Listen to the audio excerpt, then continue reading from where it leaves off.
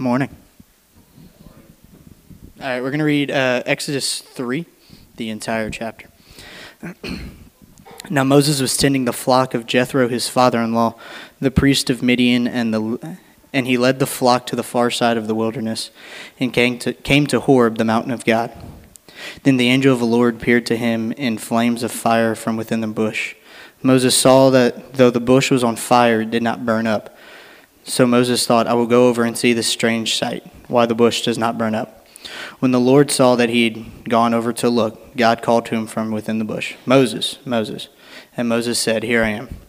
Do not come any closer, God said. Take off your sandals, for the place where you are standing is holy ground.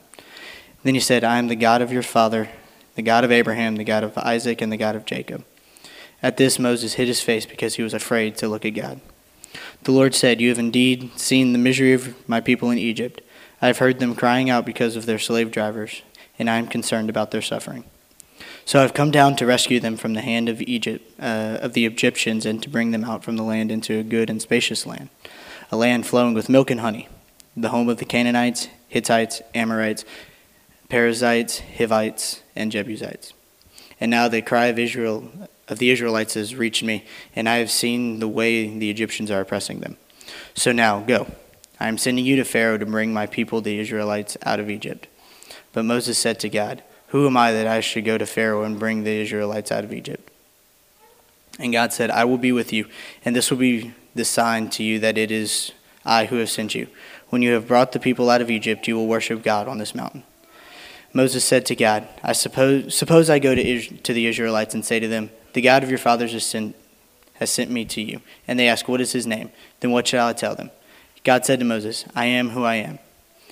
This is what you are to say to the Israelites. I am has sent me to you. God also said to Moses, Say to the Israelites, The Lord, the God of your fathers, the God of Abraham, the God of Isaac, and the God of Jacob has sent me to you.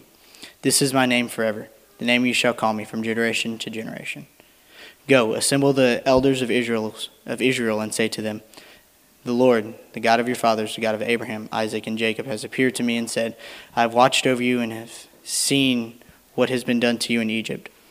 And I have promised to bring you out of your misery in Egypt into the land of the Canaanites, Hittites, Amorites, Perizzites, Hivites, and Jebusites, a land flowing with milk and honey. The elders of Israel will listen to you. Then you and the elders are to go to the king of Egypt and say to him, The Lord, the God of the Hebrews, has met with us. Let us take a 3-day journey into the wilderness to offer sacrifices to the Lord our God. But I know that the king of Egypt will not let you go unless a mighty hand compels him. So I'll stretch out my hand and strike the Egyptians with all the wonders that I will perform among them. After that he will let you go. And I'll make the Egyptians favorably disposed towards this people, so that when you leave, you will not go empty-handed. Every woman is to ask her neighbor and any woman living in her house for articles of silver and gold, and for clothing with which you will put on your shoulder, on your sons and your daughters, and so you will plunder the Egyptians. Thanks, Anthony. A lot of text this morning, and so I thought it would be good to have another voice besides just my own today. So thanks for that, Anthony. And I will be asking for more of that in the future. I think it's just, I like it. I think it's good for the body to be a part of the reading of the Word of God. So just to kind of give us some context on the story that we're reading today, let's go back just a little bit. And I want to remind everybody that as we're looking at the book of Exodus, as we're studying through this, just to remind you that we are to see ourselves in this story as Moses and of Joseph, that we are joining God to set people free. And today's message is going to be about how God calls those that he has prepared. And so we're going to look at this story, and that's why we did the whole chapter. Is for me, it's hard to talk about the call of Moses and break this story apart into chunks. So we needed the whole thing today. Last week we talked about how God-given passions aren't deterred by time and expense, about how when God puts a passion in your heart that it doesn't go away, you can't get rid of it, and it doesn't matter what it's going to cost you, and it doesn't matter how long it's going to take, that drive is still within you. You go to bed thinking about it, you wake up thinking about it, and even if you're not pursuing it, it's still there in the back of your mind. We talked about how our dependence on God reveals His goodness. It shows the world around us the truth about who God is when we are dependent on Him and work in His power. And we're going to see that again in today's story. And we talked about how God remembers His covenants, that when God speaks, it's a promise, and we can count on the fact that if He says it, He's going to do it. And it doesn't matter what role we play in that process. If God says, hey, I'm going to do this work, He's going to accomplish it, whether you participate or not. Man, the music today, Kobe, was just so good. Just fit really, really well with the theme of the message today about God's goodness and about His call on our lives, for, our request for Him to take over and take control of our lives. So to jump right in, today the first point that I want to bring out of this passage, and this comes out of verse 1 and actually a little bit out of the end of chapter 2, but this idea that God humbles His people to prepare them for ministry. So the question that immediately comes to mind is, what is humility? It's not something we necessarily talk a lot about, but there's a great little book that I read in college, and if you guys haven't read it before, I highly recommend it. It's by Andrew Murray. It's a little thin book, and it's only about this tall, so it's not real long. But he defines humility in this way. He says, humility, the place of entire dependence upon God, is from the very nature of things the first duty and the highest virtue of His creatures. One of the greatest dangers that we in the church face today is pride. Pride separates us from God. Pride is what made Moses feel like he had the right and the duty or the ability to be both judge and jury of the Egyptian. That was Moses looking at himself and saying, I am in a position of power, and I'm going to use that power to make myself feel better. If we consider the headlines that run on the news today, I don't have to list a lot of those. You guys are familiar with that because you can't get away from it, whether it's on social media or TV or whatever. But racism, abuse, scandalism, all of those things find their root in pride. If we look at the news, the things that are going on, it's because people have felt like they have more value than others. Pride, if you'll remember, is also the reason that Satan was cast from heaven. He looked at his own qualities, which, side note, were given to him by God, and said, wow, look how great I am. I also should be a God. And of course, we know that God cast him out of heaven as a result of that. But for us, just for you and I individually, I want you to consider that we fall into that same trap. We look at ourselves and we think, yeah, I'm a pretty good guy. Look at me. Okay? And it may be silly to think about that in a corporate setting. You may not want to say in front of everybody that, yeah, I think pretty highly of myself. But consider that if we look at the people around us and we compare ourselves to them and we find ourselves in better favor, that's pride. That's us saying that I'm better than someone else. If we sit around with a group of people and we're thinking about what do I want and what's going to be good for me and those types of ideas, it's taking the focus off of the call and the ministry, and it's taking the focus off the body, and it's putting on ourselves. I had a friend of mine one time that was going to take a position at a church, and we were talking about it. He brought the subject up, and he said, I'm taking this job. And I said, well, that's awesome. I said, how did God speak to you to take that position? He's like, well, I got all the qualities that are necessary for the job. And it kind of set me back a little bit. And I wonder how often we make assumptions based on the things that we do in life on that same qualification. We say, well, I have the skill set necessary, right? Well, Moses had the qualifications. Culturally and socially, if you look at the position that Moses held as a prince of Egypt, right? He had the ability, the power, the position to be able to free those people, but he tried to do it in his own power, and he didn't involve God in that process, okay? If we think about this idea of qualifications and we look at ourselves and say, yes, I'm qualified, in light of the story that we read today in Exodus chapter 3, it's a little bit absurd, okay? There's a call to ministry. If we think about things like, do I like this thing that's being asked of me? Do I have time for this? Am I qualified? All of those questions come back to me. They're I questions. And it's me saying to myself, is this something I want? Is this something I need? Is this something I'm prepared for? And when God calls us to ministry, He's not asking us for anything other than just obedience, right? He's not asking us for a set of qualifications. He has the things that we need, right? All of those statements are about us, okay? They're not about God. When we ask those questions are not introspective questions about who God is and who God has called me to be. Those are questions about who I want to be, right? Those things are about me, okay? Moses is one day the prince of Egypt, and the very next day he is an exile. He's a refugee in a foreign land. I said a while ago that by cultural and social standards, if anybody had a chance of freeing the Hebrew people, the Israelites, from the grip of Pharaoh, it's Moses, right? He has defeated all the odds through the power of God, right? He was supposed to have been killed. God saves him from that. He is in a place of power and a place of privilege, right? And he has the ear of at least Pharaoh's daughter and possibly Pharaoh himself. But God takes him out of that position. He takes control, right, for himself. He says, I'm going to do this thing that I want to do. Now, we talked about last week how that passion that God put in his life was God-given, right? And there's passions in our lives that are God-given. But I wonder for myself and for you guys how often we take that passion that God's put in our life and we try to take control of it.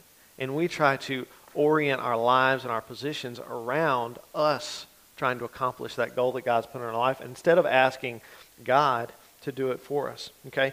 What that does for us when we do that, when we look at our lives, and I want you guys to be thinking about this week. Look at the call that God put in your life and asking yourselves, am I trying to accomplish this within my own power, within my own ability? And if you're like me, a lot of times we find ourselves in that place. And what that reveals about our heart is that we lack humility. For 40 years, God took time with Moses to take the pride, to take that sin out of his life. It took him 40 years. God had to separate him from his power and his privilege and put him in the wilderness of Midian. Okay, and one of the commentaries that I read said this week. It said the 40 years that spent by Moses in the wilderness were in some ways the most important years of his life. They were the means by which God trained him for doing his great work. It took 40 years for Moses to abandon the hopes and the ideas that he, in his power, could accomplish the goal that God had put in his life. God is going to do whatever it takes. Whatever is necessary to remove the pride that is in our life, God will do that. Okay? If there's anything that we think we can bring to the table, we've made ourselves useless to God. Because we have said, God, my abilities are greater than your abilities. Right? Andrew Murray says on the next page in that same book, he said, humility is the only soil in which virtue takes root. A lack of humility is the explanation of every defect and failure. Humility is not so much a virtue along with others, but it is the root of all, because it alone takes the right attitude before God and allows Him, as God, to do all. The things that we say and the things that we do reveal the truth about who we are and what we believe. The actions that we take, the responses that we have to one another, the responses that we have to God, reveal the truth about what's in our hearts. Okay? And we have to get to a place where we allow the Holy Spirit to do what's necessary to rid us of the pride and bring us into the right attitude before God that Andrew Murray is talking about. And that only happens when we put ourselves before God. And it only when this happens will God be able to use us and work through us. Pride is what destroyed our relationship with God. And humility is the very thing that's going to restore that. It's what saves us. And we know that. Look at this. Paul is communicating this to the church of Philippi. And this is a little bit long, so hang in there with me. But Paul is helping the church in Philippi to understand that it's the humility of God, it's the humility of Christ that has enabled him to save us. He said, so if there's any encouragement in Christ, any comfort from love, any participation in the Spirit, any affection and any sympathy, complete my joy by being of the same mind, having the same love and being in full accord of one mind. Do nothing from selfish ambition or conceit, but in humility count others more significant than yourselves. Let each of you look not only to his own interest, but also to the interest of others. Having this mind among yourselves, which is yours in Christ Jesus, who, though he was in the form of God, did not count equality with God a thing to be grasped, but emptied himself by taking the form of a servant, being born in the likeness of man, and being found in human form, he humbled himself by becoming obedient to the point of death, even death on a cross. Therefore God was highly exalted him and bestowed on him the name that is above every name, so that at the name of Jesus every knee should bow in heaven and on earth and under earth, and every tongue confess that Jesus Christ is Lord, the glory of God and the Father. God cannot use us until we have been humbled. Pride in our lives separates us from him, and it hinders our ability to walk out in our call. If there's any pride that's in us, we make that thing about us, and it tears down God because we're building ourselves up instead of building up God. Look, we live in a world of self-promotion, right? Everything, you see it on social media constantly. People building up the brand of who they are. And the last thing that the world needs is more of that, right? The people of the world, we, the people, constantly building ourselves up. And what the world needs is to feel the freshness of a people that doesn't make it about them, that lives sacrificially, that serves one another. This is what we see when we look at the life of Jesus. He comes into the world as a baby and lives his life as a servant to others, and it completely flipped everybody upside down. They didn't understand how to deal with it. It was countercultural. But ultimately, even though Jesus challenged people's lives, he changed them. Not because of just a powerful word that he said, not just because he was the Son of God, but because he put people in places of more importance than himself. And if we're going to be a people that God is using to set other people free, we have to do it from a place of humility. We have to put other people before ourselves. Okay? Moses, after many, many years, finally has the right perspective on his position before God and people. Okay, we're going to see this a little bit more later in the chapter. Okay, so that's Exodus 3, verse 1. Y'all ready for 2? I was just kidding. Y'all looking at me like I'm crazy. Oh, we're doing good. All right, point number 2. God calls us in his timing to accomplish his work. So this idea comes out of verses 9 and 10. And now, behold, the cry of the people of Israel has come to me, and I've also seen the oppression with which the Egyptians oppress them. Come, I will send you to Pharaoh, that you may bring my people, the children of Israel, out of Egypt. Okay, God waits until people are ready. God waits till you're ready. In the story, God waited till Moses was ready. God waited till the Israelites were ready. And God waited until Pharaoh was ready. Okay?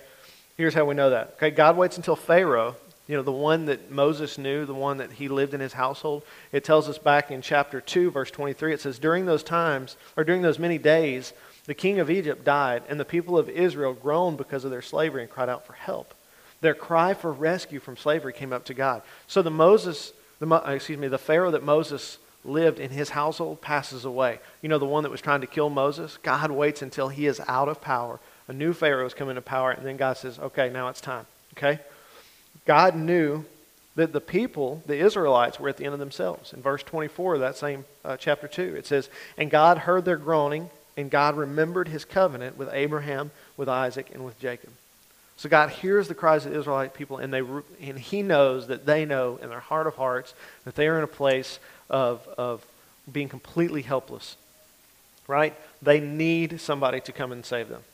And then we know that God knew that Moses was aware that he had nothing to offer, because in verse 1 it says, Moses is keeping the flock with his father-in-law Jethro, the priest of Midian, and he led his flock to the west side of the mountain in the wilderness and came to Horeb, the mountain of God. Moses went from being a prince to spending 40 years as a shepherd. And if you'll remember what we've learned in the last couple of weeks, that in the Egyptian culture, which is what Moses was raised in, the shepherds were like the lowest of the low. So God takes him from a place of enormous amount of wealth and privilege and power and puts him at the lowest place. And for 40 years he lives there. So everything that's in Moses that had any claim to any power, any prestige, God removes that from him. At that point, God speaks to Moses to communicate his plan. Look, I know this is something that we talk about a lot here at this church, but if you didn't know, God still speaks today. He still is a part of our lives. As we talk about abiding, that's what we're talking about, God speaking into us. Okay? Moses, unlike us, did not have the benefit of the Holy Spirit living inside of him. Okay? We see that God reveals himself as a light. And this is interesting. The same idea, the burning bush, it says that the bush appeared to be in flames of fire, is the same imagery that's used in Acts chapter 2 when the Holy Spirit descends in tongues of fire upon the people that are gathered in the upper room. And I had this thought today, and this is just a little side note, just a little lanyard for you. It occurred to me, they didn't have light bulbs during those days. Okay, right? Like, duh, obviously, okay? But when you and I think about light, we don't think about fire, right? We think about light bulbs. We think about the sun, because for us, those are our sources of light. If the Hebrew people didn't have light bulbs, what was their source of light? Fire. So when God tells us that he is the light, for a visual for the Hebrew people, what was that? It was fire. So God, all right, shows up to Moses as light in the burning bush, just like he does in Acts chapter 2. Okay? God placed himself in each believer during Acts chapter 2 for the specific purpose of working through his people, right? So Jesus is walking the earth. He says, I'm going to leave, but there's another that's coming that's going to be even better than me because he's going to live inside of you. So God has given us the gift of the Holy Spirit, all right? That Holy Spirit that Jesus is talking about is who comes and indwells in us when we come to faith in Christ. And the purpose of the Holy Spirit being in us is for us to allow him to work through us. Okay? Again, it's not about us.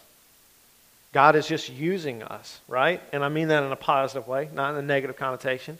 It's God's desire to use us to proclaim his truth to those around us, to be a light in the darkness. If we're going to be a people that are going to help set other people free, we need to be a light in a very, very dark world. And the way we become light is by being like Christ, who humbled himself. Okay?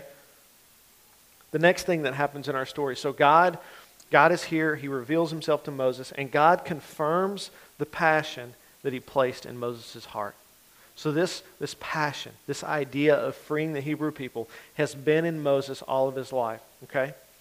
God confirms that passion. And listen, I talked about this a little bit last week. As we abide in Christ, right, as we spend time with him daily in that abiding cycle, what happens is our desires and his desires become the same thing. And so the passion that is in our life, the things that we see, the things that we feel drawn to, those are God-breathed, okay?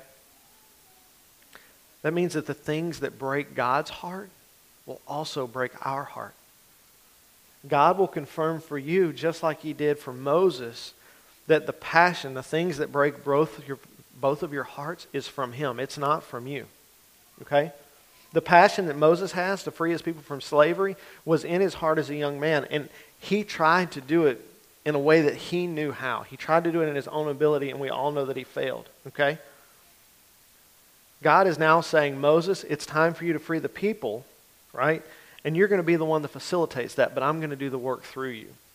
I called in and talked to Russ about this a little bit yesterday because I needed a little better perspective on the Hebrew here. But when God tells Moses this, Moses is confused. And he says in verse 11, but Moses said to God, who am I that I should go to Pharaoh and bring the people of Israel out of Egypt? So he's thinking about a couple of things. Number one, I don't know this Pharaoh, right? This is not someone that I know. Or at least I'm not acquainted with in an intimate way. And number two, I already tried, God, and I failed. So what makes you think I could do it? Okay? But just like Moses, okay, God will accompany that confirmation with a plan. So when God gives us a passion, he's going to do the same thing in our lives that he does in Moses' life that we're going to see in just a minute, that God's going to give us a plan. He's going to say, hey, this is your call, and this is the first step. This is what I want you to do to move in that direction. Okay? And it's at that point that we come to a crisis of belief. Okay? A crisis of belief is when you say, do I really believe the things that I say I believe about God? God working through believers and God delivering people from bondage. Do I really believe that? Do I believe the things that the Lord has put in me? And a crisis of belief is a really good place to be. Okay? When you receive the call or have the realization that God has been calling you, there's going to be some anxiety there, right? Because we're going to see this thing that God's asking us to do, just like Moses did. We're going to go, whoa, hold on, wait a minute, God. This thing that you're asking me to do is huge. Like, this is way bigger than I am, right? Isn't that the way it should be? God doesn't get mad at Moses because he's unsure of himself and his abilities. Remember, God has taken the last 40 years to get Moses to a place where he realizes he can't accomplish it. And so when we feel a call from God, when we feel that passion rising up in us and we say, God, I can't do this, he goes, yeah, I know. That's the point. Humility, Charles Spurgeon says this. He says, humility is the proper estimation of oneself. Moses finally finds himself in the right place. He finds himself in the place of saying, God, this thing that you're asking me to do, I'm not capable of doing it. That's humility. And God says, yes, you're right. Okay? But the third point I want to make today is God gives very specific instructions about where to go, who to speak to, and what to say. In verse 12, God is saying this to Moses. He said, but I will be with you, and this will be the sign for you, that I have sent you. When you have brought the people out of Egypt, you shall serve God on this mountain. Okay, look. Let me read this again, because this statement is a game changer, and I hope you catch it. This is what I was talking to Russ about yesterday. He said, but I will be with you, and this shall be the sign for you, that I have sent you. When you have brought the people out of Egypt, you shall serve God on this mountain.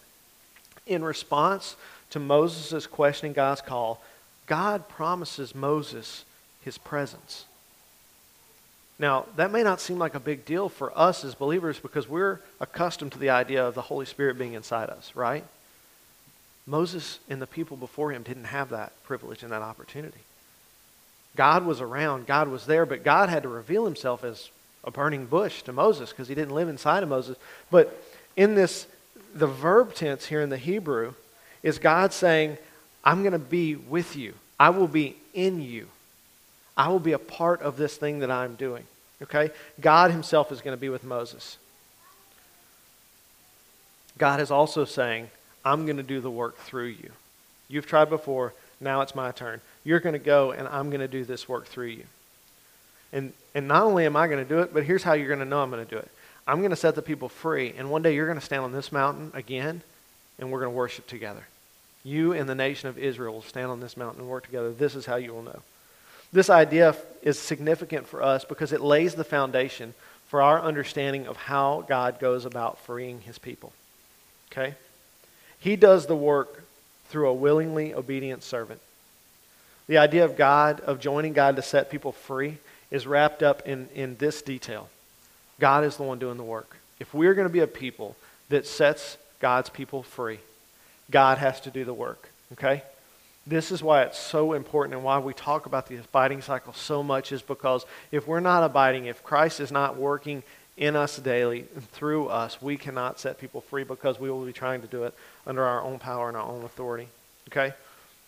God is not interested in you trying to figure out how to accomplish his goals. Your plans will never be sufficient. Okay?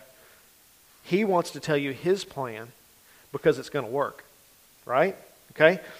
He involves us because he loves us, and it proves to the world that he loves them as well. God's work in our lives shows the people around us that God not only loves the person that's letting the work happen, but also that God is loving enough to have someone come and represent them, to serve on God's behalf. So God tells Moses that he's going to be with him, and Moses says, okay, when I get there, what do I say?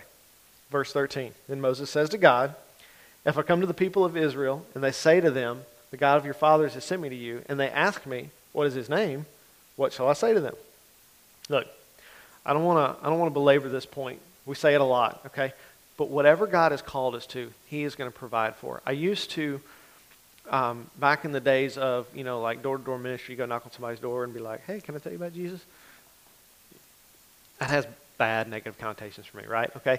But the thing that always made me the most nervous about that, and that's kind of morphed into some other things in my life, but what made me nervous about that is, what do I say when people ask questions? Like, I don't have all the right answers, right? And as I've grown and matured in my faith, like, that anxiety still kind of wells up in me from time to time when I'm in a good conversation with somebody and things are really moving in the right direction, and then I realize wait a minute, they're about to ask a question I'm not going to have a good answer for, right? I'm sure you've been in that place before. Well, the confidence that we can have is that if God is orchestrating those conversations, He's going to provide the answers and we don't have to. We just have to pay attention to what the Spirit's doing, okay? So God is going to tell Moses, He tells Moses, I'm going to tell you exactly what to say to Israel, okay? Don't worry about knowing exactly what you're going to say. Is it good to prepare? Absolutely. But we need to understand that God is going to give us the right words at the right time, okay? Years of working with people have taught me that saying, don't worry about it, doesn't work, right? Any of you guys, have you ever told anybody, like, just don't worry about it, it's going to be fine? Does that stop them from worrying? No. The answer is no if you don't know. What's it make them do? It makes them worry more, right? But let's think about what worrying does, okay? Consider this. Our worrying is us trying to figure out either how God's going to do something or how we're going to do something. But either way, that worry is us trying to take control back from God. It's saying, I have to figure this out because if I don't, it's not going to work. God doesn't want us to worry. He wants us to trust. He wants us to have faith. Last point. God's call will always be bigger than anything that we can accomplish. This idea of bigness is what causes us to worry, right? God has set plans, and if He does, they're going to be God-sized, not people-sized, right? If God's the one who's orchestrating it, they're going to be massive. It's obvious in our story that the task that sets before Moses is huge. God's saying, I want you to go to this king, and I want you to tell him those millions of slaves that he has, that he didn't do any work for. He has this massive asset. I want you to just go and tell him, God told me to take this from you. And then the Pharaoh's going to be okay with it. And not only is he going to be okay with it, but they're also going to give you all their wealth whenever you leave.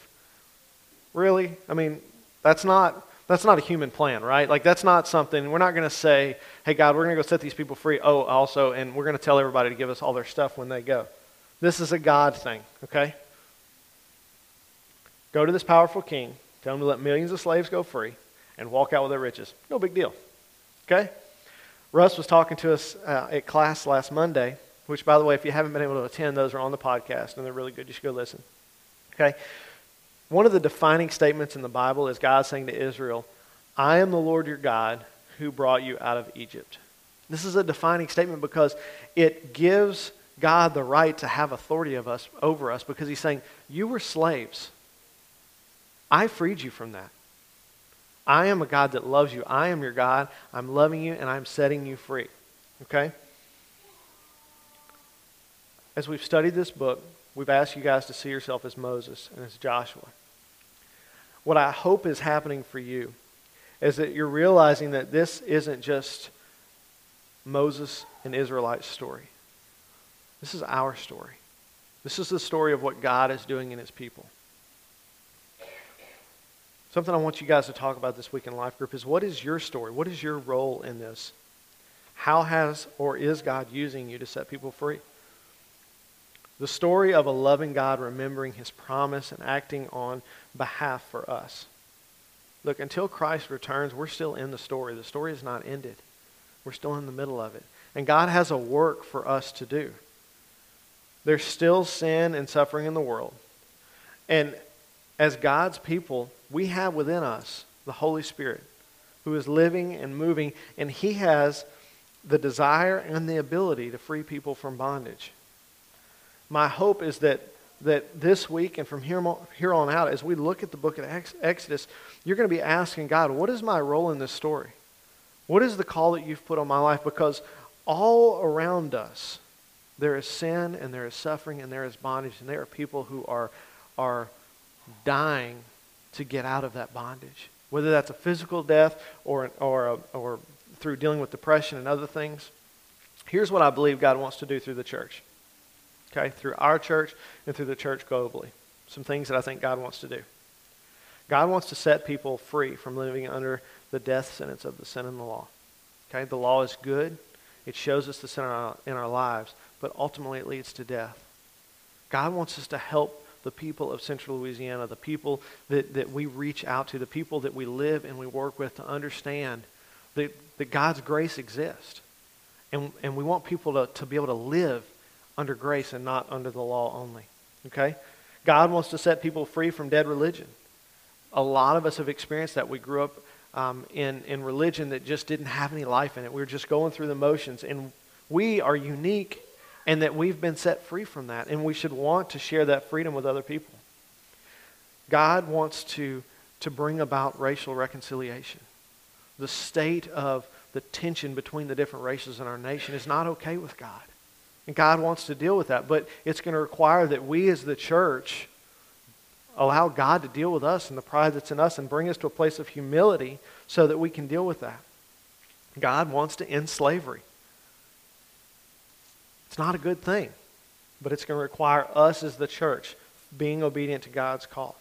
God wants to end abuse. We saw that all over the news the last couple of weeks. The way that happens is by us being the church. It's by us being obedient to the call that God has put in our life. God is going to accomplish that through His church. God is going to do that through you, and He's going to do that through me. As we abide in Christ, as we ask God, what is the passion that you've put in my life? What is the call that you have for me? God's going to speak that to you. Now, I'm not saying that Maddie Watley or Michelle Palmer or anybody is going to be the one that, boom, ends slavery worldwide. That'd be amazing, right? That'd be a cool thing. But God certainly is going to use us each individually. We have a voice in the people that God has put in our lives, right? We have the ability to say to those that are around us, this is not okay. This is not okay. This is not how God views those people, and that's not how God wants us to view those people either. We need to help people put on the lenses that God has put on us and see people for who they really are. People that are made in the image of God, who are worthy of our love, who are worthy of us giving up ourselves for them. That's what the world needs. And that is the call that God has for us. And look, I know, I'm right here with you, like that seems insurmountable. Like when I think, I've told you guys before, like when I think of myself being in this pulpit, this is a big deal for me, and I feel overwhelmed by it. But the confidence that I have is that, just like I've talked about today, it's not about me. It's not about what skills I bring to the table. It's about what God wants to do through me, and am I willing to say whatever He calls me to say from this place? But the same is true for you. Wherever you work, wherever you live, are you willing to do and say the things that God has called you to do, no matter what the cost is? Because ultimately, our responsibility to God and to the people around us is to be people that speak the truth. People that are willing to stand up for the truth. We can't set people free and hide behind anything. We have to be willing to stand up and say, this thing is not okay. Don't be intimidated by your call. Rest in faith and knowing that God is going to do it through you. If it's in your power, it's going to fail. If it's you trying to take your qualifications, your abilities, your talents, and accomplish something for God, it's not going to work. It will only work if we allow God to do it through us. At the end of the passage today, God puts kind of the icing on the cake. And I mentioned this a while ago. He says in verse 21 and 22, "And I will give this people favor in the sight of the Egyptians. And when you go, you shall not go empty. But each woman shall ask of her neighbor and any woman who lives in her house for silver and gold jewelry and for clothing. And you shall put them on your sons and your daughters, so shall you plunder the Egyptians." God's not only going to set people free, but those people that are being freed from are willingly going to give away their possessions to Israel. That's what He's telling Moses. Like, you're not just going to get free from the Egyptians, but when you go, you're going to take all their stuff with you. It's so absurd that anybody could get credit for this except for God, right? Like, that's not a thing that you can't talk somebody into giving. Well, there are a few people out there who can talk people into giving them anything, but not a whole nation, right? You might convince one person, but you're not going to convince everybody. If we'll be obedient to the call that God has on our lives, the beauty of it is that when people look at what's going on in your life and the life of the church, they're going to go, man, that's got to be God. Got to be.